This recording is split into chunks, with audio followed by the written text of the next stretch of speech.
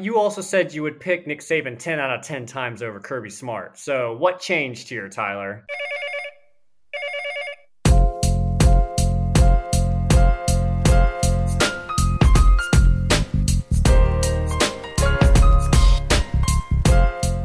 All right, we're back. Welcome, everyone, to the Mainline Podcast on this blistering hot and humid Tuesday. I'm your host, Tyler Burton, and I'm proud to be joined alongside Mr. Adam Jacques and Corbin Polson. Guys, we have made it. College football is back. Week 0 is here, and boy, is it a good time to be a sports fan. Corbin, Adam, how are we doing, guys? Man, week 0, it feels like fool's gold in some ways, but I'm still pumped. I'm going to watch some, San Jose State and some UTEP football because I'm a junkie and I need a fix.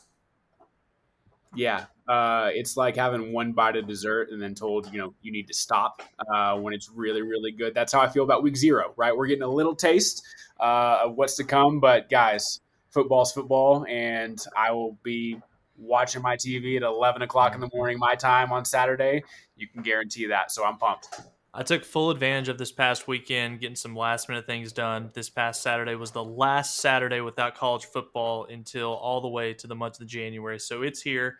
It's exciting. And even though it is week 0, there's only 5 games. I'm not sure if I've ever watched or heard of 2 or 3 of these teams that are playing Saturday, but I'm going to be tuned in. And as long as there's football on the TV, it's going to be a lot of fun. So, guys, we've got a jam-packed episode to get to tonight. A lot of predictions, a lot of updates in the world of college football, starting here at home with Oklahoma. And guys, we've got to start this. We got to go back to this past Sunday. Over the weekend, Oklahoma picked up their 6th commitment of the 2023 class with Brandon Ennis, 5-star wide receiver out of Fort Lauderdale, the number 1 ranked wide receiver in the 2023 class and the number 4 overall player according to Rivals. So he chose Oklahoma over the likes of Alabama, Miami, Florida, and Ohio State. So guys, looking at Brandon Ennis, super talented kid, a lot of weapons, a lot of tools in his arsenal. What are you guys' thoughts, him becoming a part of this class? Yeah, I really just want to know, who is he going to go to after he decommits from us? No, I'm kidding. We're not going to go there. But yeah, I mean, it's not a remedy necessarily for losing all the 2022 guys that we have so far, but it definitely, still allows us to look at Dennis Simmons and go, okay, yeah, he's still doing something. The 2023 class is looking incredible, not just a receiver, but all across the offense. We need to start pumping that up on the defensive side of the ball, but still very exciting. Hopefully we can hang on to him. It's going to be a battle for the next couple of years to keep him on board. But I mean, what an incredible pull out of the state of Florida and just overall nationally. Yeah, and that was my first thought, right? We were feeling the very same way around this time last year about the 2022 wide receiver class, and we've lost every single one of them. So don't want to get, too hyped up on, a year and a half's away of success. But I do think this class is different in the sense that you've got a quarterback to help kind of anchor that receiver group down with Malachi Nelson out of California. Obviously, we didn't take a quarterback last year, at least any of note, as far as the recruiting trail goes. So I think that'll certainly help. Got to like the way the whole offensive side of the ball has been started, like you're mentioning, Adam. I think defense will catch up. We're in on plenty of guys to really, I think, be promising, on that side of the ball as well. But yeah, heck of a start to Lincoln Riley and company, and hopefully these guys stick around for the long haul. Yeah, Brandon Ennis, he becomes the 2nd 5-star wide receiver in this class, joining Mekhi Lemon. From everything that we've heard, OU's in a really good position with the other 5-star wide receivers like DeAndre Moore and Jalen Hale out of Longview, Texas. So sounds to me like the wide receiver position, much like 2022, it could be wrapped up earlier than usual. So now just kind of have to hang on to him and see if we can get him to sign on the dotted line once signing day gets here. But that's one positive. There is some negative news that came out earlier today. Breaking news earlier, as Sooner Scoop reported that redshirt sophomore Marcus Major, the running back, he will not be eligible to play this season due to academic issues. So, guys, the running back room takes yet another hit. And even though Major wasn't expected to be in that 2 deep in that rotation, how do you guys think this loss impacts Oklahoma going into the upcoming season? Man, first off, I never want to dog a kid for any reason whatsoever. But, guys, to be academically ineligible in this day in college athletics is really difficult to do. It's really hard. I mean, you kind of have to try. So you can't help but to wonder if he was looking at the roster last year and just a little bit of lack of playing time, heading into the spring. What's the motivation? I guess I can get behind all that, but man, that's tough. I mean, we're all familiar with the athletic program and the emphasis they put on academics and tutoring and making sure like these guys and girls have everything they need to succeed. And so for somebody to go through that one, it is kind of discouraging because there really had to be just a zero amount of effort put into to get to this point. I don't know if it necessarily hurts the running back room. But it is probably the biggest guy in the running back room. So you kind of lose a little bit of that umph, I think, heading into next year where maybe you need a bigger guy to come in and take some of those short yardage situations. But all in all, there hasn't been enough Marcus Major in the past 2 years for me to be overly concerned this is a big hit to the offense heading into the season. I went back and looked at the last 4 years of OU rushing statistics, taking out any quarterback rushers, just looking at who was the fourth running back on each year. And the most productive I could find was actually Marcus Major from last year when he had 187 yards, 3 touchdowns, and just 2 catches for 29 yards. So not necessarily a ton of production. In fact, Marcus Major got most of that production from the very first game against Missouri State when Pledger was out for COVID, and then the last game against Florida, which was a complete blowout. So I wonder if obviously we want depth. We want, to have as many bodies as we can, especially in the running back room. But I wonder if we've maybe overvalued how much that depth really matters, because that production has never been more than 187 yards. Marcelius Sutton was the fourth running back for a couple of years. TJ Pledger was the fourth running back with 65 yards in, I think, 2019. So I just really wonder if it's going to matter all that much, especially as we've seen Lincoln really settle into one guy about halfway through the year and really ride that one guy and not very many other options at that point.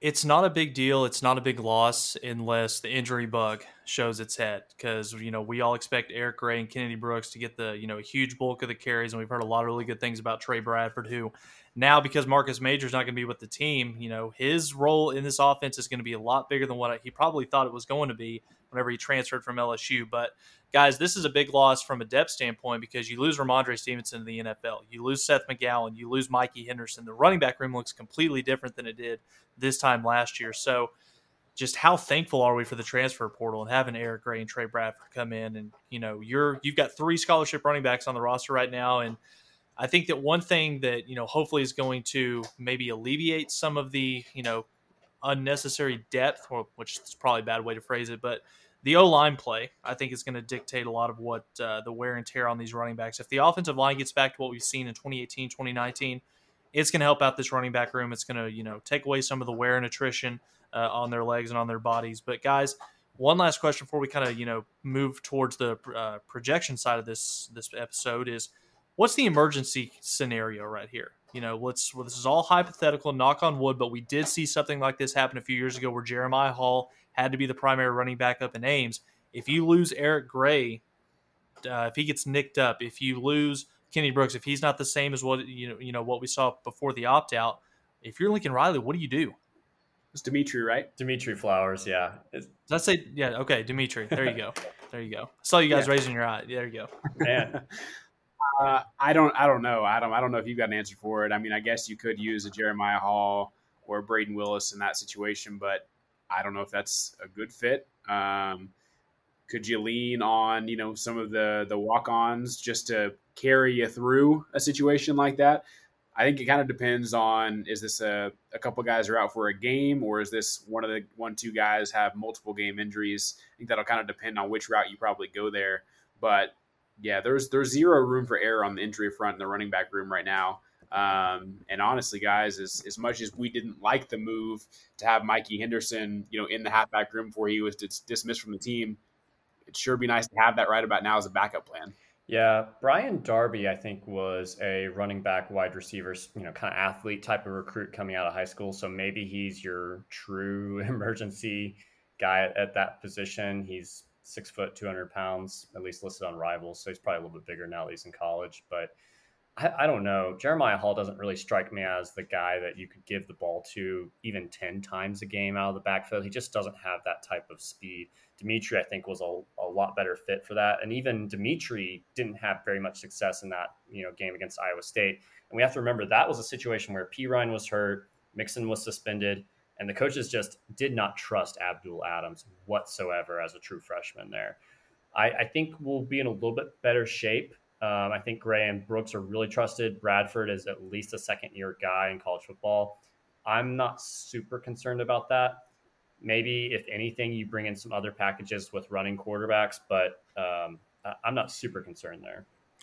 Yeah, I was just about to say, we've seen flashes from a guy like Jaden Knowles in spring games. Again, it hasn't been, meaningful snaps during the regular season, but he's a guy that's flashed, a guy that coaches have talked a little bit about. And then you also can kind of factor in, does that bring in certain packages throughout the game for Caleb Williams, where he's able to come in, run some read option type stuff, and make the defense at least account for his legs. But no, it's definitely going to be something to monitor. Hopefully, we don't have to worry about it, and we can continue to stay healthy as the season goes on and on.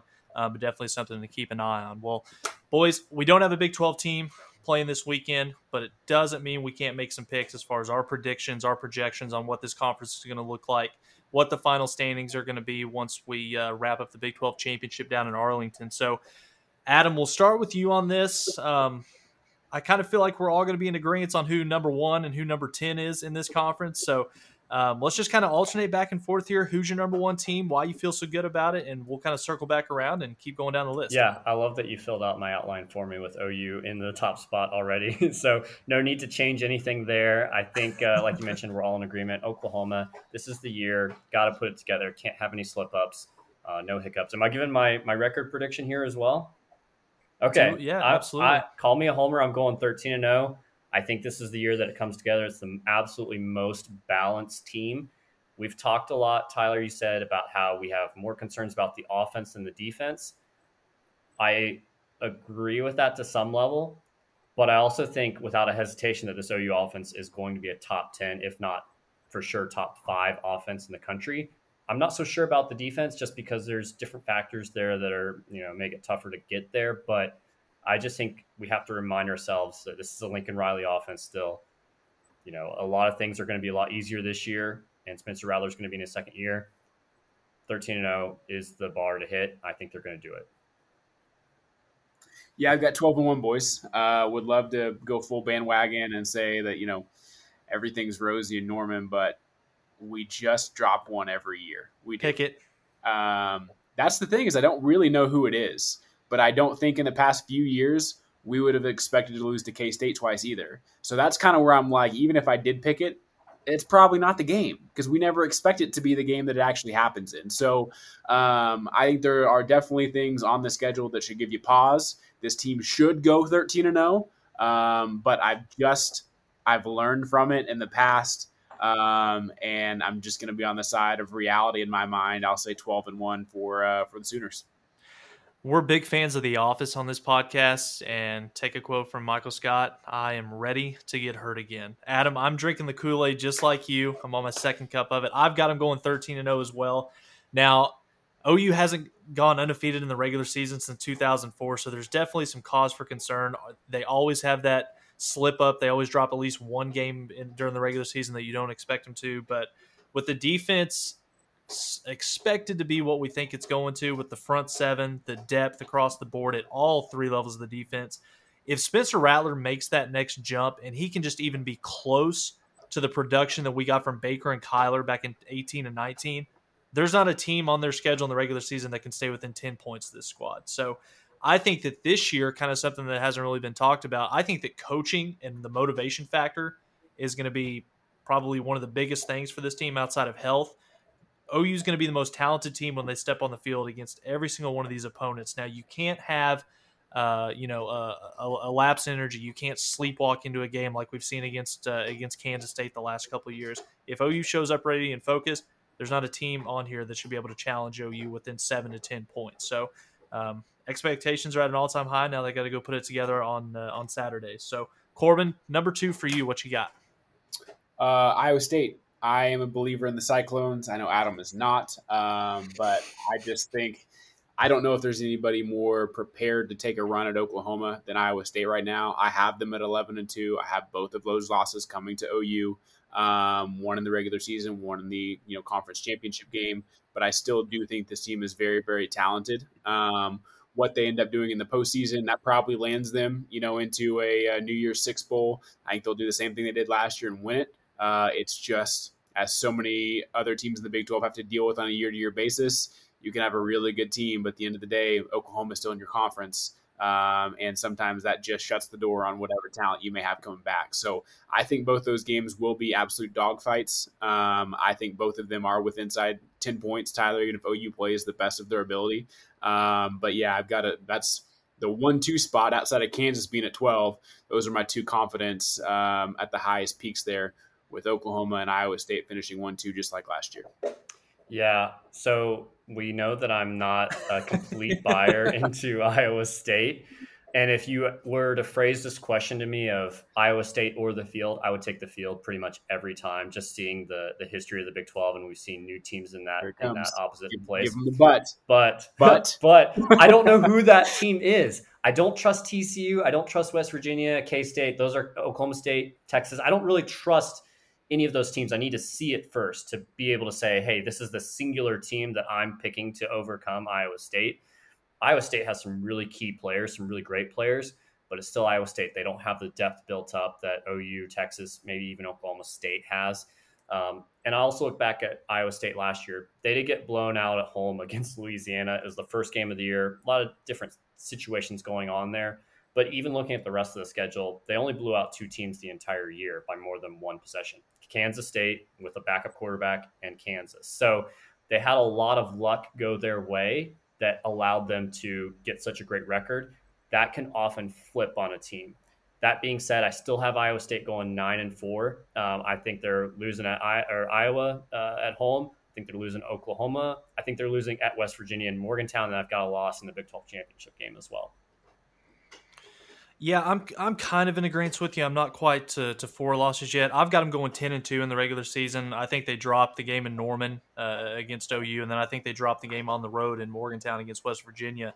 Like you said, Adam, they had 4 wins last year. Last year was the best season in Iowa State football history, and 4 of those wins that they had were by less than one possession. So, a couple different plays go against them, then you might have 2 to 3 more losses on that schedule. But this is a very favorable schedule for Matt Campbell's group this year. Other than the game, your toughest game is going to be in Norman at OU, but then your next 4 toughest games in the conference, Oklahoma State, Texas, and TCU, and 3 toughest games, and then you get Iowa in the non-conference. All 4 of those are going to be in Ames. So while I think that it's highly possible that, maybe they drop one that they shouldn't against, a Texas or an Oklahoma State, I trust in Matt Campbell. I think that with COVID last year's, its impact, the NCAA being able to grant a free year of eligibility, that helps a team like Iowa State more than anybody when you have those guys that maybe aren't quite ready to go to the NFL, but they're really good college football players, given another offseason, another year's worth of experience.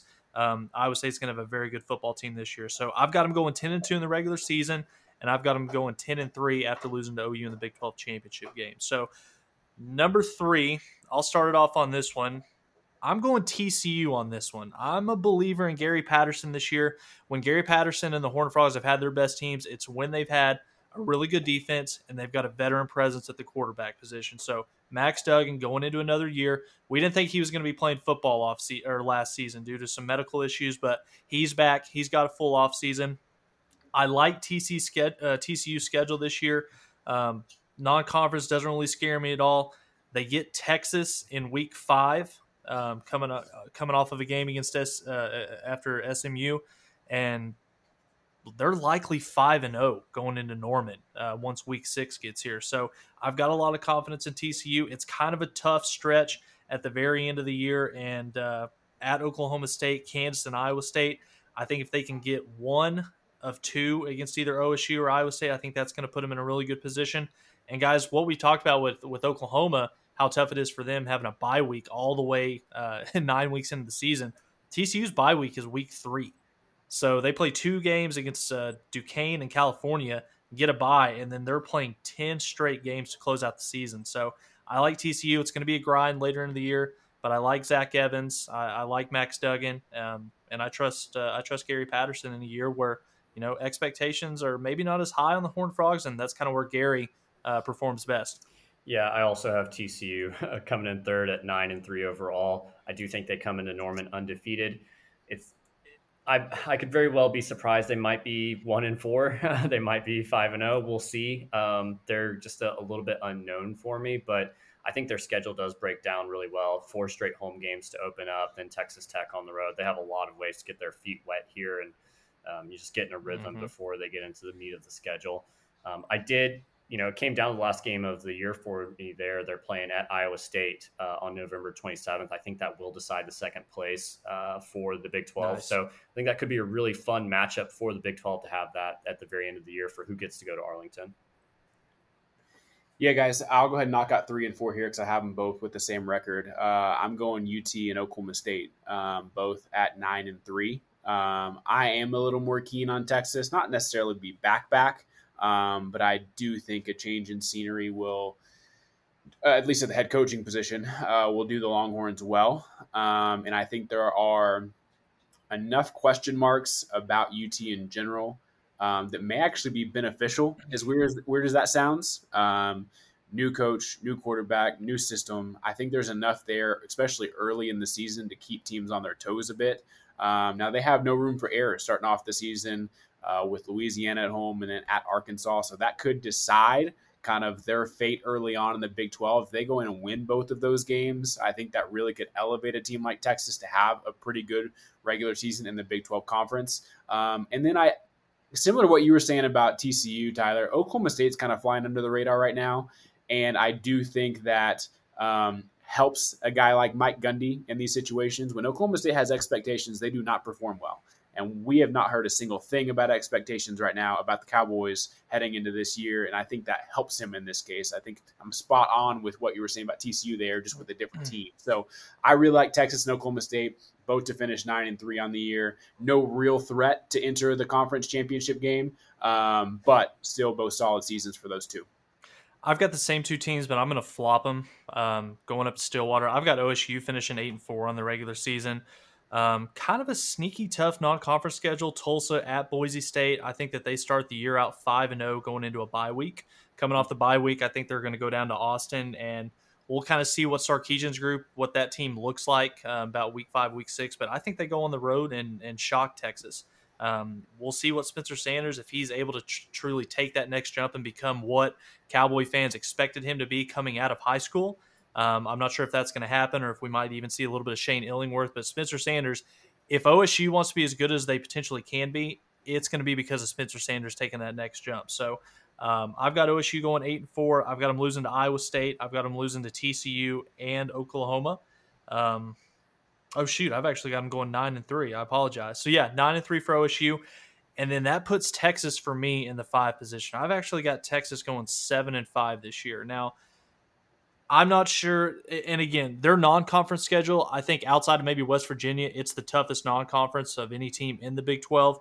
Louisiana to open things up in Austin, at Arkansas. I think they lose one of those 2 games. I'm not sure which one it's going to be. And then obviously Rice and Texas Tech, those are wins. And then they've got a 3-game stretch to open to close out September and the first 2 weeks of October at TCU, who they're 1-4 against in their last 5. Oklahoma and the Red River, OSU. I think that if Sark loses one of those first 2 games, if they go down and they lose to TCU in Fort Worth, we all know how good OU potentially can be. I think that the train could go off the rails in Austin pretty quick if Sarkisian and them can't get it figured out. So I've got Texas going 7-5 to close out the regular season for them. And Adam, what you got, man? Yeah, my number 4 would be West Virginia. And maybe it's a bit of just not playing them last year and being a little bit mysterious, but I think they do bring, some really tough-nosed football to the league with Letty Brown at running back and a really solid defense. So 3rd year of Neil Brown, I think that they're going to do really well. 7-5 overall, but 6-3 in conference. They play some tough non-conference opponents with Maryland and Virginia Tech. So I think they'll be battle tested before they get into Big 12 play. Having some teams come to the road here to Morgantown is always tough. But then also at the end of the year, West Virginia starts to fade a little bit from the travel as well. So I think it's going to be a tall ask to get into that top 2 spots there. But I think that, they'll still have a solid year. Number 5, as you guys talk to it, I've also got Texas there as well. 8-4 overall, but only 5-4 in conference. I do have them going undefeated in non-conference. I could go either way of maybe they lose to Arkansas and beat TCU, flip, go 1-1 in those matchups. But overall, I think 8-4, and I think the wheels do fall off pretty fast once they get into conference play and their fans are back at square one, really wondering what's going on. Yeah, guys, I'll be honest, I don't have a whole lot to say about 6 through 9, so I may just rattle them off here real quick. Because to be honest, any of those teams could end up in any of these ranks, in my opinion. This was pure guess, honestly, based on just schedule toughness, to be frank. I've got West Virginia, already mentioned that. Or no, I haven't, at number 5, so I'm with you guys right in line there. And if there's a team where the schedule really does favor them in conference, it's West Virginia. I know they have to go on the road to Norman and then in Fort Worth for TCU, but you host Oklahoma State, you host Texas, and you host Iowa State. Those are really favorable. I know OU's had success in Morgantown, but it's a really tough place to play when that place is packed, which we know it's going to be. And so I've got, West Virginia at 5 there. And you guys talk about just a mess of kind of rounding out this. I've got kind of finishing up here, TCU. I'm not as big of a buyer on them as I know you guys are. I've got them at 7-5 on the year. And then to kind of round things out, Texas Tech, Kansas State, Baylor to round out the top 9. And, don't know if it has to be said, but Kansas there at 10, of course. So who'd you have at 10? Kansas, okay, yeah. Just making sure. Yeah, in case anybody was wondering. TCU 7-5, Tech 5-7, K-State right there as well at 5-7. Baylor at 4-8. I think the schedule's tough there for the Baylor Bears. But God, you win a couple, and Baylor's kind of that question mark team for me. They could actually be, in the top 4 there. And so, yeah, no idea how to rank those really in a spot where I feel confident about them. But that's how I'd kind of wrap up my rankings there in the Big 12. I think the biggest discrepancy that we have here that I haven't gotten to yet is I have K-State 6 at 8-4. Would really want to like them a little bit more, but I think Skylar Thompson just puts a ceiling on what they can do. I mean, it's all about the quarterback position, and I mean, he's great. He's a game manager. He can have some really great games. He beat OU.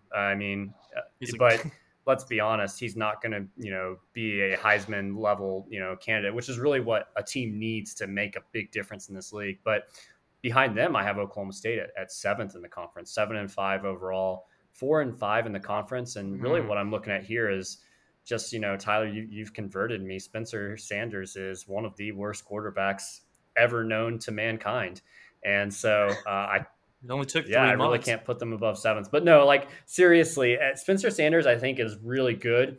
He is somewhat injury prone, and I think this is his make or break year. So if he doesn't come out on fire and start, really, handling the meat of the conference really well, I could see him getting benched. He's had injuries as well. But then also they lose so many of their offensive playmakers and weapons. So I kind of have called him, the Landry Jones of OSU. He was solid his freshman year, and he hasn't gotten much better since. So he absolutely, it's critical he takes a big step this year for them to really do anything. Adam, you said you've got OSU going 7-5. What are the 5 losses, do you think, if you've got the schedule pulled up there? Because I've got them losing at Iowa State, Oklahoma to close out the year, and I think they lose at home to TCU as well. Yeah, I've got them losing to Texas, Iowa State, West Virginia, TCU, and OU. You're really high on Neil Brown and the Mountaineers. I have them 4th, so I guess you could say that. Gotcha. Well, it's kind of close out my last 4. We'll leave. We won't even mention Kansas at number 10. Corbin did all that for us, but I've got West Virginia at number 6 for me. Very favorable schedule, like you said. They get a lot of the really good teams up in Morgantown. If there's one thing that we know about West Virginia, they may not play good football consistently throughout the year, but they always seem to sneak up and get at least 1 or 2 teams that they shouldn't beat. So I think that West Virginia does that this year, and I've got them actually knocking off Iowa State or TCU. So Kansas State's number 7 for me. I like Skylar Thompson, Deuce Vaughn. If they can keep both of those guys healthy, that's critical for Coach Clymer up there in Manhattan. So I've got Kansas State going 6-6. Number 8 for me, and like you said, Corbin, Baylor's a toss-up. I think that Baylor could be a team that could win maybe 6 or 7, 8 games, or they could do what I've got them expected to do, and I've got them going 5-7, losing 7 out of their last 8. So what they can do on the offensive side of the football at the quarterback position. Obviously, losing Charlie Brewer to Utah, I'm not sure what that new staff's going to be able to do. Luckily for Baylor, they do kind of have a pretty easy start to the schedule at Texas State, Texas Southern, and then a bye week against Kansas. But I've got Baylor going 5-7. Texas Tech's number 9 for me. I've got them going 4-8. Matt Wells gets fired after this year. And then number 10 for me, while I like the coach that they brought in, Lance Leopold, I think that there's so many problems right now in Lawrence that he's not going to be able to correct in just year one, both from an off-the-field standpoint and with the roster that he's got going right now. So the over-under set for them at 1.5. I think I took the over in this when we did this segment a couple weeks ago, but the more I look at it, I'm going under. I think they win the season opener against South Dakota, and then it's going to be a terrible year for Jayhawk fans because they're going to lose 9 in a row. So 1-9 for Kansas to kind of close out the year. Is it even terrible anymore? Like, or is this just kind of, it is what it is? Like, does it really hurt Jayhawk fans if they've won, one game on the year? I don't think so. It's just so sad. I mean, it's sad that they're part of our conference. I mean, the Big 12 doesn't get a whole lot of respect nationally from a lot of people. I think a large part of that might be because we have the worst football program in America in the Power 5 conference. So, I mean, God. And guys, it's not even a foregone conclusion they're going to beat South Dakota. So no. We'll see. It could definitely be an 0-10 season for Lance Leipold. Yeah. I think South Dakota is pretty beatable. We saw them here in Norman a couple of years ago, but mine looked pretty much the same. I did have Texas Tech finishing ahead of Baylor, but I mean, by 1 game difference, who knows what could happen there. I know I dogged a little on Oklahoma State, putting them 7th. So if there are any OSU fans listening, OSU did finish 1st in a recent survey that just came out, though, on worst mascots in America. And so our friend Pistol Pete, number 1 overall there. Number 3 on creepiest mascots as well. So at least they got that going for them. Take it up with your new president if you have a problem. There you go. Well, guys, let's move on to the next thing here, predicting the winners of the Power 5 conferences. And also, guys, give the 2 teams that you think are going to be playing in the championship game, and then also maybe give a sleeper pick who you think could be a team that's flying under the radar and could sneak up and maybe win that conference championship. So, Adam, let's start with you on this one, man. Let's go out to the ACC. I kind of feel like it's going to be chalk amongst all 3 of us, but what do you got? Yeah, I have Clemson here. It's just impossible really to pick anybody else. Who's really going to challenge Clemson? In their own division, Wake Forest and Boston College might be the most competitive teams there, but both those teams are going on the road to face Clemson in Death Valley. They do have road games against NC State and Louisville, but I mean, even if Clemson drops a game, here or there, they're probably not going to drop 2. And is another team really going to be able to capitalize and have a good enough conference record to surpass them in the division? I guess they could face UNC in the title game, but even though that's in Charlotte, Clemson's going to have way more fans there. They're going to be way more talented than anyone else they play in the conference throughout the entire year. So I really can't go anywhere except for Clemson here. Yeah, let's start chalking it up, guys. Clemson over USC or UNC. Again, that's probably at least a 14-point win by the Tigers. I'm really not concerned, even though they are replacing Trevor Lawrence. Really not concerned about this Clemson team. I'm going to follow in Adam's footsteps. Clemson over North Carolina. As far as a sleeper pick's concerned, I actually do have NC State as a sleeper pick. I know they are in Clemson's division in this, but NC State does host Clemson, and they host North Carolina. They have a road trip at Miami, and I think sign me up for being a big believer that Miami is completely overrated. I will die on that grave. So I think that's a winnable game. NC State always sneaks up on somebody. Maybe they can put some things together and sneak up on a few teams and end up, winning that out. But I'm not betting on that whatsoever. Yeah, I'm in complete agreement with you. I've got Clemson over North Carolina in the ACC title game. Simple for the facts. It's Dabo, it's DJ. They've got 10 of 11 coming back on defense. They'll be the most talented team by far against every team that they play, kind of like OU in the Big 12. But as far as a sleeper team for me, I had NC State written down, Corbin, just kind of throw a little added flavor in. I don't feel too confident in it, but I'm going to go with Miami, and that relies solely on how healthy De'Aaron King is. If he can be healthy, if that ACL, if it holds up and he's back to 100% for the year, coming off injury like that, you get to play Alabama in week 1. I think that that's a really important game for Miami. Not so much that they are going to go into that game expecting to win, but if they can put up a fight and it's maybe a 10 to 14 point game and Miami shows some signs of life, I think as a Hurricanes fan, that should give you some confidence about that team going into the ACC. But again, if they get blown out like what we saw Alabama did to USC a few years ago, where a lot of people were giving the Trojans chance down in Dallas, then it could be a long year for Miami. And they've got a pretty challenging schedule as well, at North Carolina, at Florida State, Virginia Tech, and then they also have to play Michigan State in the non-conference. So there you go, Adam. Miami, I mean, I don't know if you can consider them a sleeper team in a top 20 ranked program right now. So I guess if I was going with a sleeper, I'd have to go with Wake Forest.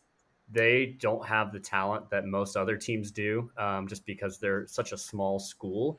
But I really like what Dave Clawson has built there. The Sam Hartman to Jaquari Robinson connection, on the passing attack is pretty lethal. So, maybe they could string something together. But if I was going to go deep sleeper, that's who I would go with. Hey, they got 20 starters coming back on defense, and that's another one like what we were talking about with Iowa State, having COVID come into play last year in the NCAA, giving all these teams and all these athletes another year of free eligibility. All these kind of middle of the pack or lower tier teams, having those guys come back for another year, more experience, I think that you could see some more competitive football from top to bottom in all of these conferences. So, Corbin, back to you on this one. Let's go out to Big Ten country. Tell me it's not chalk again for this one. No, I think we'll have some different answers here, but not who's winning. It's Ohio State winning the conference. Who they play, I think, is where we'll differ a little bit. I've actually got them beating Iowa. Don't ask me why. I think anybody could take that other division in the Big Ten. Wisconsin could certainly come out of it. But again, it does feel like anytime Wisconsin's got some expectations on the year, they don't really perform overly well. Maybe I'm mistaken there. I don't follow the Big Ten into that deep of a regard, but I'm going to say Ohio State over Iowa. My sleeper pick, maybe actually one that I'm like, okay, I could somewhat see this happening, is actually Minnesota. It is a crazy long shot, but if you have the opportunity here, if you're Minnesota, to start at home against Ohio State. Ohio State's coming off of losing a ton of guys, including a starting quarterback. Big question mark there on the quarterback side of the ball. If you can win that game, I know right now Ohio State looks to be about a 2-touchdown favorite, but then you've got on the road at Colorado, on the road at Purdue, host Nebraska, host Maryland, on the road at Northwestern, Illinois at home, and then all of a sudden, okay, you got some tougher games down the stretch of at Iowa, at Indiana, and at Wisconsin. But guys, if you can go 2-2 between those last 3 games in the first game, you got a chance to get in the conference championship game. So yeah, if they can steal a couple games there, look out for the Gophers. Yeah. So Michigan State is not my pick here, but it wouldn't be a mainline podcast if I didn't bring them up. Big Ten, maybe I'm trying to be too different here, but I'm going with Wisconsin to win the conference. And the reason being is that Ohio State is breaking in, quite a few new pieces. CJ Stroud might end up being a great quarterback, but there's other pieces that they're breaking in as well. And they do have, some conference games early in the year that could trip them up. Even the opener against Minnesota might be one, like your dark horse there, Corbin. So I'm sticking with Wisconsin. I think they have a very manageable schedule. Their toughest road game all year is at Minnesota at the end of the year. So very easy schedule. No Ohio State on there as well. They get Penn State in the opener, so they can get them early before they get rolling. But really, Wisconsin has a ton of returning starters on defense. They could be one of the best in all of college football. They've got a very experienced offensive line, 4 starters coming back. Graham Mertz, everyone remembers that Illinois game where he had like 95% completion percentage. But then after that, he was really up and down. They got hit hard with COVID last year. I think that, he will still prove to be the best quarterback that Wisconsin has had since Russell Wilson, if not better than that by the time his career is over. So I really like what they have there. And just looking at the running backs, that's kind of their weakest position right now. when has Wisconsin been able to say that? I think that's a testament to some of these other position groups really, really getting up there. So I think they will probably still play Ohio State in the Big Ten championship game, but I think that Wisconsin, this will be their year, whereas Ohio State maybe just a little bit knock or two behind them. If I'm going dark horse here, I guess give me Iowa for similar reasons that Corbin said. Maybe it's Iowa that gets into that position instead of Wisconsin there. Adam, I couldn't have said that any better myself. I'm completely in agreement with you on all of them. I'm picking Ohio State to win just because nobody else has shown me that they can jump up and beat Ohio State consistently or at least even in a conference championship game. So I've got them actually playing Wisconsin as well. I really like this Wisconsin team coming off of a year where they had to replace Jonathan Taylor. They had their lowest output in terms of rushing statistics over the past 5 to 6 years, where I think they averaged less than 4 yards a carry. That's completely unlike Wisconsin football. But this year, having Graham Mertz back, a veteran offensive line, all 4 running backs that were on the squad last year, they do return. And I think that this has a chance to be one of Wisconsin's best defenses that they've had since Paul Chryst has been at Wisconsin. So I've got Ohio State beating Wisconsin in the championship game. And then as far as the sleeper goes, I'm kind of in agreement with you, Corbin. Minnesota, the schedule sets up really nicely for them. PJ Fleck, you get an opportunity to take on C.J. Stroud in his first start in what's going to be a really good home atmosphere in week 1. So if there's a time that you want to play the Buckeyes, it's early on before C.J. Stroud and Chris Olave and Garrett Wilson can get things going. So I'm picking Ohio State, but watch out for Wisconsin or Minnesota. Could be a fun year in the Big Ten. Guys, Big 12, I know we've already discussed it a bit. Oklahoma over Iowa State. Everybody pretty solid on that one? Yeah. I mean, if I was going to go dark horse to add in there, West Virginia. Yeah. But, yeah, I think it's pretty cut and dry. That's my sleeper is, too, is West Virginia. If you had to take Iowa State or the field to take on OU in the Big 12 championship game, which one are you taking? Adam's got the field. It's easy, the field. Okay. I'm taking Iowa State. I don't know. It kind of seems to me that Iowa State, did they max out what they were capable of as a team last year? I mean, when you think about it, I think OU's kind of in a tier of their own. As close and competitive as those two OU-Iowa State games were last year, I think OU's going to be on a different level this year where I really don't know how much better Iowa State's going to be. And then you look at teams like TCU, Oklahoma State, West Virginia, Adam, and Texas. I mean, this is going to be an extremely competitive year in the Big 12 for teams 2 through about 6. So anything can happen, and it wouldn't surprise me if you see TCU or maybe West Virginia representing the 2 seed in that game. I will say this too. Last year, shortened schedules, not as many games. The more games that a team plays, especially when you're not top-level tier like OU, the more chances you have to screw up, essentially. And Iowa State will be very experienced. But again, these are 2- and 3-star guys that are just, playing well above what they were recruited at. And so a few injuries here or there, suddenly you get some new guys in. You don't have those types of All-Americans necessarily or All-American candidates, on the front lines. It can fall off a cliff pretty quickly at a place like Iowa State, even though they are incredibly well coached. So the margin of error is very thin. And that takes us out to Pac-12 country, where Adam is picking Buki to be the Defensive Player of the Year in that conference. So, Adam, let's start with you. Who's going to win the Pac-12 championship? What are the 2 teams that are going to be represented? And maybe a sleeper in this one. I think we'll have some discrepancies in this one. Yes. Credit to you. Buki is the obvious answer. Maybe not even Defensive Player of the Year, but just Player of the Year, MVP. Yeah. Heisman. Probably the first defensive Heisman player. Charles Woodson. Woodson. He's going to lead the nation in penalties after the play is over. So, this was one that my initial thought was Oregon, and I was like, that's going to be a no-brainer. Why would I pick anybody else? But the more I dug into this, and maybe it was overthinking on my part, but Oregon plays a really tough schedule. They're on the road at Utah, on the road at Washington, on the road at Stanford. And I'm not really a believer in their quarterback, Anthony Brown, the Boston College transfer. I know Boston College has a good quarterback now that transferred from Notre Dame under their new coach, but when was the last time that a Boston College quarterback really scared you? So I'm not super high on that. I think USC has a much easier schedule to get to the Pac-12 championship game, and when they get there, they probably won't even face Oregon in the championship game there. I think it's kind of a coin flip for me here, but I guess I'll go with Washington to face off there, and I'm picking USC to win it. Yeah, I've got Washington representing that side of the Pac-12, but for me, it's not USC, it's not Oregon. I'm actually picking Utah to win the Pac-12 this year. This is a team that's got 19 returning starters. They've got some familiar faces that we're all familiar with here in Big 12 country. Charlie Brewer's going to be the starting quarterback. TJ Pledger, Theo Howard, a couple OU guys that are going to be part of that offense up in Utah.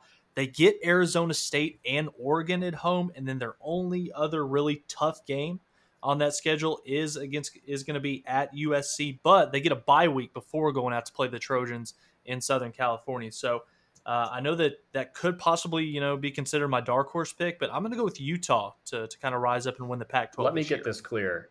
You're putting your faith in Charlie Brewer and TJ Pledger to get you to a Pac-12 championship game, because that's bold, my friend. No, it's collective. It's about the entire squad. No, I don't think Charlie Brewer is a good enough quarterback to win it on his own. But when you look at the amount of talent and the amount of depth, it's a veteran squad. I like what Kyle Whittingham can do as a coach. So, again, it's a sleeper. Call me crazy, but I'm going to go with Utah this year. Man, tough guys. Because you're right, Oregon seems to be the obvious choice out of the North, but that schedule is brutal. I'm probably going to follow suit here with I'm going to pick Washington to beat USC in the Pac-12. Don't love it. Not sure I have that much faith in USC to get there, to be frank. I have a lot of faith in Washington. When you look at they host Oregon, Arizona State, and UCLA, you got to like that. So I think USC probably gets to the conference championship game, loses to Washington. And as far as my sleeper goes, honestly, Tyler, you kind of talked me into it. I'm going to go with Utah as well as my sleeper. Not as confident on them to win the conference championship, but I'll hop on board with them as a sleeper pick. Nice. Yeah, I guess I didn't throw out a sleeper on my picks there, but if I was going to go that direction, I would go UCLA. Dorian Thompson-Robinson might be the best player in the entire Pac-12. He's just a dynamic guy that can really do it all there for UCLA. If Chip Kelly's going to have a year that he gets it all together, this has to be the year for UCLA and the Bruins. So I could see them, especially in a Pac-12 South that's pretty wide open, maybe taking advantage of that, and then just get to the San Francisco and get to the Pac-12 championship game, and you're just one win away from winning the entire conference at that point. Adam, I think Kayvon Thibodeau at Oregon would like to have a word with you on that. That's true. True. Yeah, I mean, but we'll tag him in the post. So, well, let's move over to the SEC country, a conference that we are part of. That's our brotherhood. That's our brethren. So, Corbin, starting with you, tell us why you're picking Josh Heupel in Tennessee to shock the world and sing Rocky Top in Atlanta. Not happening, but guys, it's great to be talking about the motherland of all conferences, so I'm excited about this one. Going about as chalk can get. I got Alabama over Georgia in the SEC title game. Not going to dive into a whole lot of that because I think it's pretty self-explanatory. This sounds terrible as a sleeper pick, but I actually have Texas A&M as my sleeper in the conference. I understand that they are sixth. I think that is way too high for what they lost last year, but I know they are bringing back quite a bit. Guys, they catch Bama early, and I think that's really, really important that they do that. But you look at their schedule, and they've got a very manageable non-conference that should be some nice fine-tuning heading into SEC. I don't think Colorado and Arkansas are going to be pushovers, but I think they'll get past them just fine. You get Bama in week, what was that, 7, I think, 6 or 7? 6, okay. But then after that, guys, it's Missouri, it's South Carolina, it's Auburn, it's Ole Miss. Sleeper pick there as far as an upset game on the schedule, Ole Miss. And then you got, Prairie View A&M and at LSU, and I'm not a big buyer in LSU. So if you can beat Bama, A&M, the ultimate question mark not only for them but for everybody else in the country. If you can beat Bama, then the conference right now is in your hands. Can they do that? Not overly confident, but that's the big question mark. So here's where I did the least amount of prep work to figure out who's going to win this conference, because I just bow at the feet of Nick Saban, and all logic and anything else goes out the window. I don't care if they're replacing, a quarterback and a ton of production. I don't care if they have a tough schedule. I don't care if A&M is really good, or if they're playing, at A&M this year. I'm picking the Crimson Tide. I think that Bryce Young will be rolling by the time that he gets to the end of the year. It won't matter where they're playing, who they're playing. I think they'll just roll through some people. And I'm not buying Georgia. I think they'll face off in the SEC championship game, but I don't think Georgia, has what it takes to get over the hump and really prove that, they can do this. I think it's kind of not the same level, but it's kind of like OSU and Bedlam. They just can't do it when it matters. So give me Bama over Georgia. If I was going to go for a dark horse, it's so tough in the SEC because there's really only like 4 or 5 teams, and they're such high profile that you can't really sleep on any of them. But I guess LSU, just knowing that they have quite a bit of talent, and you never know when they're going to rise up and have a great year. Yeah, I'm going chalk. Georgia. You better say Georgia. So hang on. A couple months ago, I was picking Georgia to win the SEC, and let me kind of backtrack here. I'm changing my tune a little bit. Now, Skip. I've got Alabama and Georgia in the SEC championship game, and guys, I know that Alabama, they're replacing a ton of talent. Mac Jones, Jalen Waddle, Devontae Smith, 3 of the 5 offensive linemen. I know that Sarkisian's not there anymore calling plays, but guys, at the end of the day, Nick Saban is still the old ball coach on that sideline. And while I do like Georgia, they've got a really good roster. They recruit better than anybody outside of Alabama. They should have a fantastic defense this year.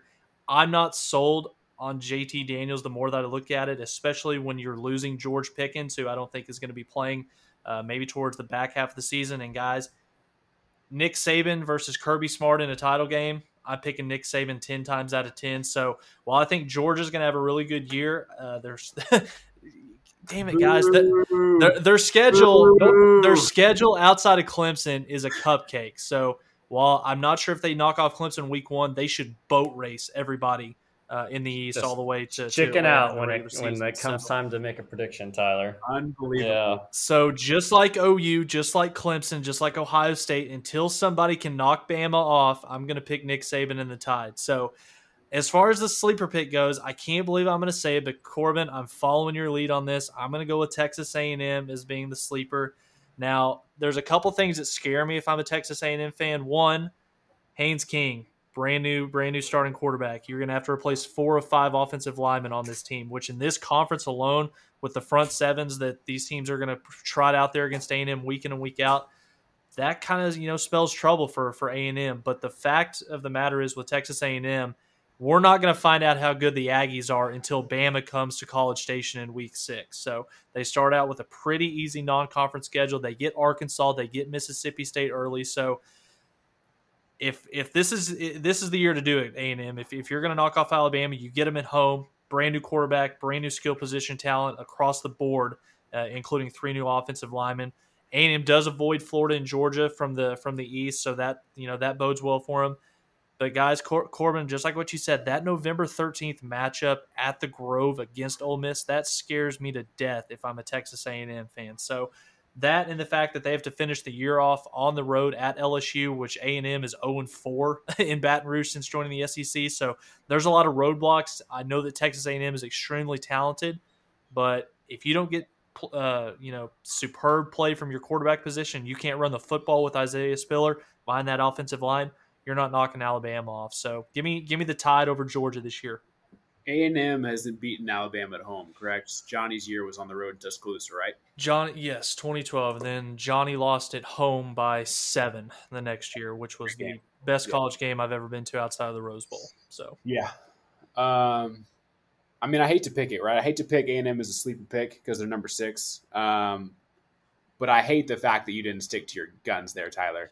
Stick with Georgia. You were raining on me and Adam about this just a few weeks ago.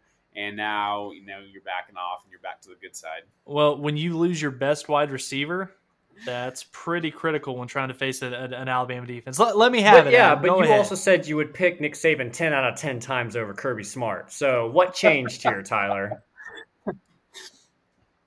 I think by the time Georgia and Alabama meet at the very end of the year, I think Nick Saban will have that team gelled and playing really, really well. Now, Corbin, I know you're going to say, well, they were going to play at the end of the year regardless. That's what I said. So the last argument, that was my argument. We need to go find audio of this. I might feel differently as we get closer to the SEC championship game, but I'm not as sold. God dang it. So, okay, yeah, Alabama over Georgia in the SEC title game. We'll see if I change my mind. once we get closer to December. So don't write anything down. We're erasing this podcast if Georgia beats Bama. Erase the evidence. All right, let's see. Do you have Georgia in the playoffs at least, Tyler? I do not have Georgia in the playoffs. I think it's going to be chalk this year. It's going to be the same for like what we've seen so many times in years past. I've got OU going to the playoffs, Alabama, Ohio State, and Clemson. So the seeding really is, if you're an OU fan, the seeding matters tremendously. You want to get that first semifinal game in Dallas, having it a kind of a home atmosphere, and hopefully we don't end up down in the South playing an SEC team. So OU, Alabama, Ohio State, Clemson. And before I give my national championship pick, you guys give us your 4 as well. I don't have anything different. Adam, do you have anything different? I've got OU in this order: OU, Clemson, Bama, Wisconsin. Wisconsin's my I would love that. I thought about maybe flipping in Georgia, but because of those suspensions and injuries, I think they could lose to Clemson in the opener, and then losing again to Bama, I think knocks them out in the SEC title game. So Wisconsin sneaks in there at the end for me. Although I would love it even better if like Washington or USC or somebody like that was the 4 seed to play OU in the first round. Didn't you say Wisconsin was going to have 2 losses? Nope. I just said they were going to win the Big Ten. We'll have to go back and check the audio because I thought I heard 2 losses as well. It's pretty sure that's what I heard. Might be changing our tune over there, Adam. Check the tape. I'm pretty confident. If we go back and hear that Wisconsin had 2 losses, you just said a 2-loss Wisconsin team was going to make the playoff, I will stop doing this podcast. I edit the podcast, so we'll see. Yeah, guys. Okay, so I'm chalk with you, Tyler. I'm the same there. I'll go ahead and say my semifinal and national champion, Clemson versus Oklahoma, national championship game. And I have the Clemson Tigers beating the Oklahoma Sooners for the national championship. I'm sticking to my guns here. Call me a homer, but this is the year that it comes together for OU. We've had the best offense, most years of the last 4 or 5 that Lincoln's been in town, and now the defense is here to balance it out. Special teams look solid as well. So the fact that the national championship game is in Indianapolis as well really negates any type of home field advantage one team might have. Maybe Ohio State or Notre Dame somehow gets there. They might have a little bit of an advantage, but really I think that just bodes well for OU's favor.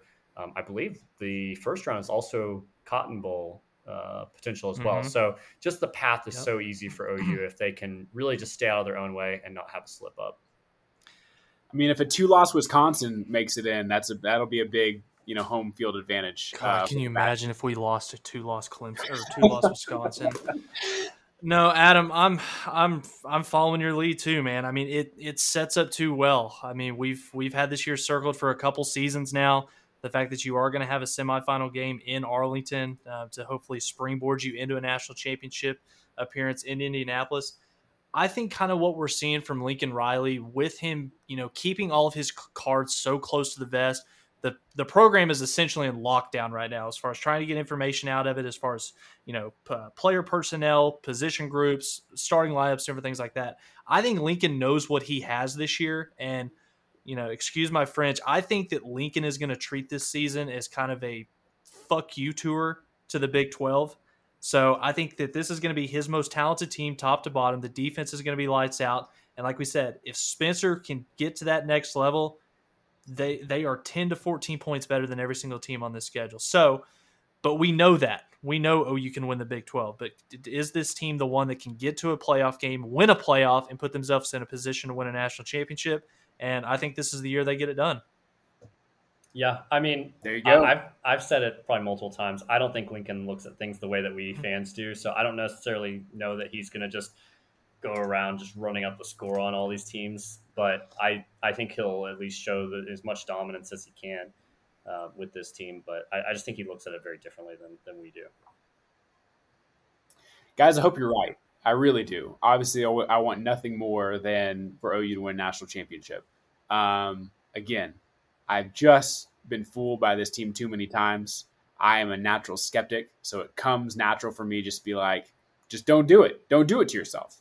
I do think by the time, regardless of what happens to Georgia, I do think by the time you get to the end of the season, I think Clemson will be rolling. I think that is a very, very good team, and I get they're ranked very high already, but no one's talking about Clemson right now at all. And I think that is a big mistake, heading into the season, because Dabo will use that time and time again. We're just little old Clemson, right? So he loves using that stuff as much as we all hate it, but that team will be motivated regardless of their record or anything like that. One thing to look out for, though, guys, is you could possibly have Alabama win the SEC and also be sitting there with Texas A&M with 1 loss and Georgia with 1 loss.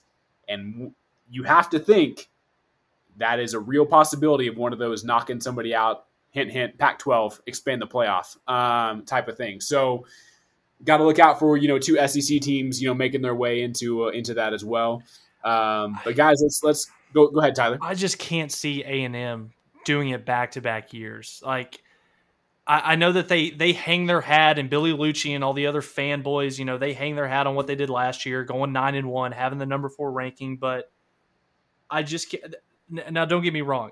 With how well they've recruited, imagine if they actually won something, how great that recruiting would be. But I can't trust them to do it 2 years in a row, not with the schedule that they have, especially towards the back half of the season.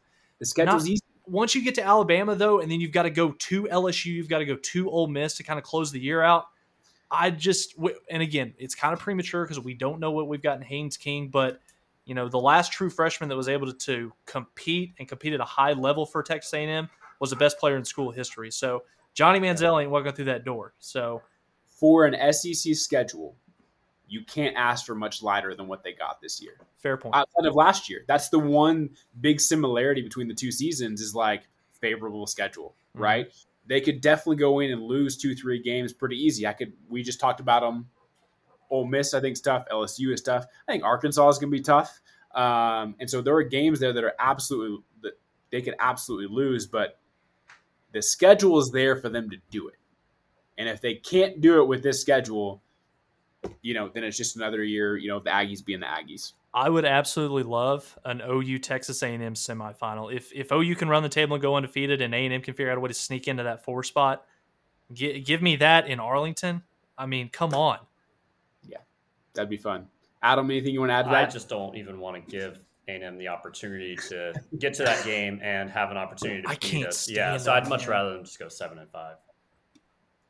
Well, guys, after talking about the Aggies that long, it does sound like we all need a beer. So we are going into our final segment of beers and bets. We did this a little bit last year. I'm going to go ahead and crack one open myself.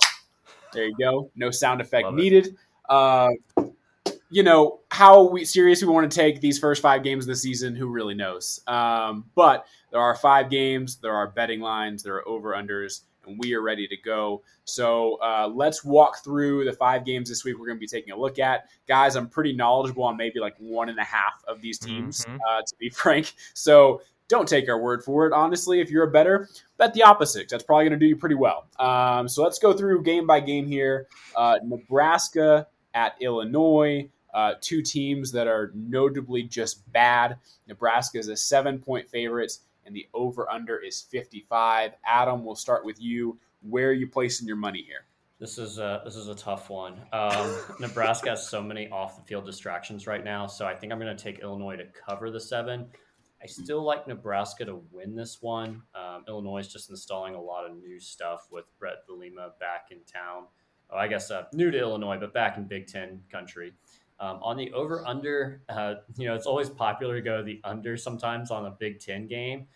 And I guess I'll go that direction with this one. It's 55.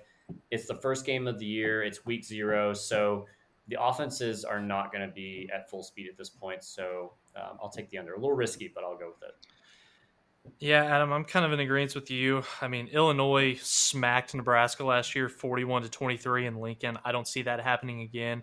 You're breaking in a new offensive system. Brett Bielema, this is going to be his first season at Illinois. So while I know that Scott Frost is dealing with a lot of stuff both on and off the field, I still like Nebraska to win in a nail-biter in this, but I don't trust them to win by more than a touchdown. So I'm going to pick Illinois to cover the 7, so I'm going to lay the points. So give me Illinois +7 in this. Yeah, I'm staying away from the -7 there. I really don't like that at all, to be frank. But I don't trust really either of these teams to score. And if you guys are both confident that Illinois is going to cover, to me, that screams low-scoring game. So I'm going to take the under here on the 55. I know unders are for wimps, and that's fine. I will start the year off like that. It's too short. That's right. Life's too short to bet the under. But guys, I just don't trust either one of these offenses to score that many points early in the season. So I'm going to take the under there and stay away from the line. But let's move on. UConn at Fresno State. Fresno State, big favorite here, minus 27.5, over under at 62.5. Tyler, start with you on this one. Where are you placing your favoritism here? I don't know a single thing about UConn other than they're one of the worst programs in terms of football, and they opted out of last year. So I don't really know what to expect from them. But Fresno State's quarterback and all 6 of his top receivers from last year, they do return. So I think this is going to be a high-scoring affair. 27.5 is a lot of points, especially in week 1 where you don't have any film or tape on your opponent. So I'm going to take the over on this one. And obviously I expect Fresno State to win and win handily, but let me see UConn score maybe 2-3 touchdowns and count on Fresno State to get 40. So I'll take the over. I'm going over as well. UConn had the entire year last year to prepare for Fresno State. So I guess am I picking both, or I'm just picking one of these?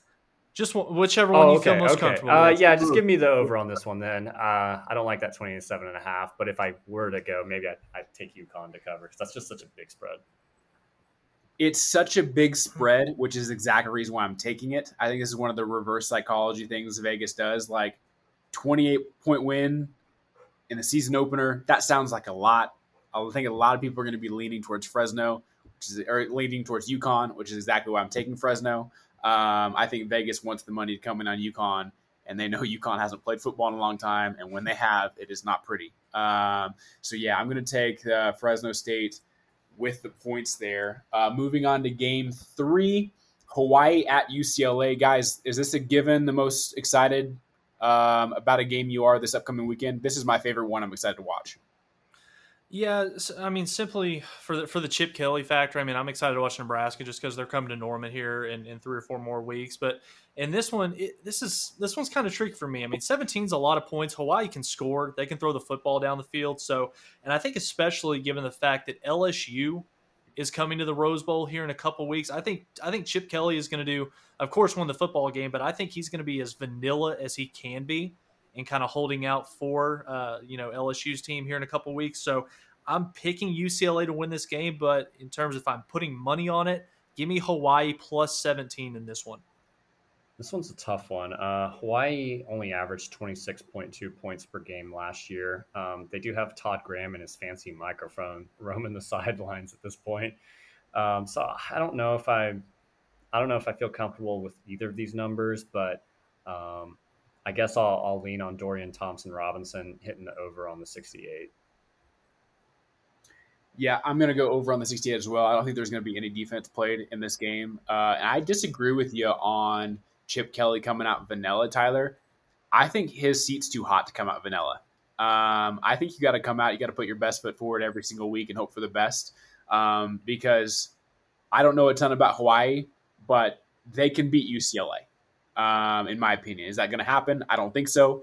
But I think the Bruins come out firing, and they score a lot of points. And I'm going to take the over 68 there. UTEP -9. Go ahead, Tyler. No, I was just saying, if UCLA's quarterback is the best player in the Pac-12, like Adam says he is, they should be able to beat Hawaii playing just vanilla offense. He's second best after Buki. Next. All right. Moving on, UTEP -9 at New Mexico State, over under 54.5. Guys, I have no freaking clue about either of these teams. So what is your best guess with little information? So here's, I did a little research on this. Here's some interesting. This is why we stream during this segment, because Adam knows dumb facts. I do. I'm too much of a college football junkie, but New Mexico State basically opted out of 2020 as well. They played 2 games in the spring, went 1-1 against FCS competition. They actually played both those games at the Sun Bowl at UTEP. They're not that far away in Las Cruces. So this is a rivalry game. But, normally we think of UTEP and New Mexico State as like 2 of the absolute worst FBS programs out there. They're in recruiting dead zones. But Dana Dimmel has done some nice things. He's improved UTEP a lot, getting them to 3 wins last year and being competitive even in the losses. That's a huge step for UTEP. The nine points there makes me a little nervous, so I'm going to go with the over. Well, I just don't know. This may ruin my overall record on the year. Give me UTEP minus the 9, I guess. Yeah, I'm going UTEP -9 as well in the Battle of I-10. That's about as much as I know about this game, other than the fact that much like UConn, New Mexico State also opted out of 2020. So give me UTEP at God -9. I don't know. I know nothing about these two teams, so 9's kind of a tricky number, but I'm going to take UTEP in this one. It seems like a lot of points for teams I don't know anything about. So I'm just banking on them being like equally bad. So I'm actually going to take New Mexico with the points. Don't ask me why. That's my logic, and I'm sticking to it. And I'm thankful we don't have to deal with games like this next week. Okay, final game of the night. It's not Pac-12 After Dark, but it's a little teaser to it. Some West Coast games. Southern Utah at San Jose State. San Jose State favored by 21.5. Over-under there is 55.5. I know a little bit more about San Jose State than these two teams, but not by much. So, Tyler, which one are you taking here? I'm going San Jose State in this one. Nick Starkel is the quarterback. He's back for what seems like his 8th year of college football. So he's back. All 5 of his offensive linemen are back. Now, given he is going to have to find some new weapons to throw the football to, they lost 2 of their best receivers last year, but they do have a lot of talent and a lot of veterans coming back on the defensive side of the football. So I know nothing about Southern Utah, but I trust Nick Starkel and them to put up some points. So I'm going to go with San Jose State to cover the 21.5 in this game. Yeah, another thing that we haven't thought about a whole lot is these FCS programs play games in the spring. So it'll be interesting to see if that means anything. Not that they're expected to win very many of these matchups, but Southern Utah went 1-5 this spring, only beating Cal Poly. So I think San Jose State's going to cover that 21.5, like Nick Starkel in his 10th year in college football. Yeah, I remember that Cal Poly game real well. So yeah, I'm gonna follow suit with you guys. I'm just gonna take the brand I know a little bit better here. San Jose State minus 21.5. That's my rhyme or reason to it. And that, guys, very confusing. Beers and bets. We don't know what's gonna happen this weekend. I think even with the 2 big games, but that's what we got. We're sticking to it. And excited for some better games to choose next week. It just goes to show how bare the slate is when Nebraska, Illinois, and Hawaii, UCLA are your 2 biggest games of the weekend. But I don't care. College football's back, and I'm going to sit down and watch as much of it as possible. But, guys, that's going to do it for us on this episode. If you've made it this far in the podcast, follow us on Twitter at the Mainline Pod 1, and also head on over to Apple or Spotify, wherever you view your podcast streaming. Like and subscribe to the podcast. Leave us a 5-star review. And guys, next week, it's here. OU football is back. It's going to be a special run. Have a chance to win an 8th national championship. We'll have a pretty good in-depth breakdown of Tulane, what to expect if you're an Oklahoma fan. Have a pretty cool guest lined up. If you're heading down to Tulane next week, heading down to New Orleans, you're going to want to check out this guest and see what he has to say. But again, appreciate you guys for listening. College football season is here. Corbin, Adam, thanks guys, and we will be back next week for an all-new episode of the Mainline Podcast.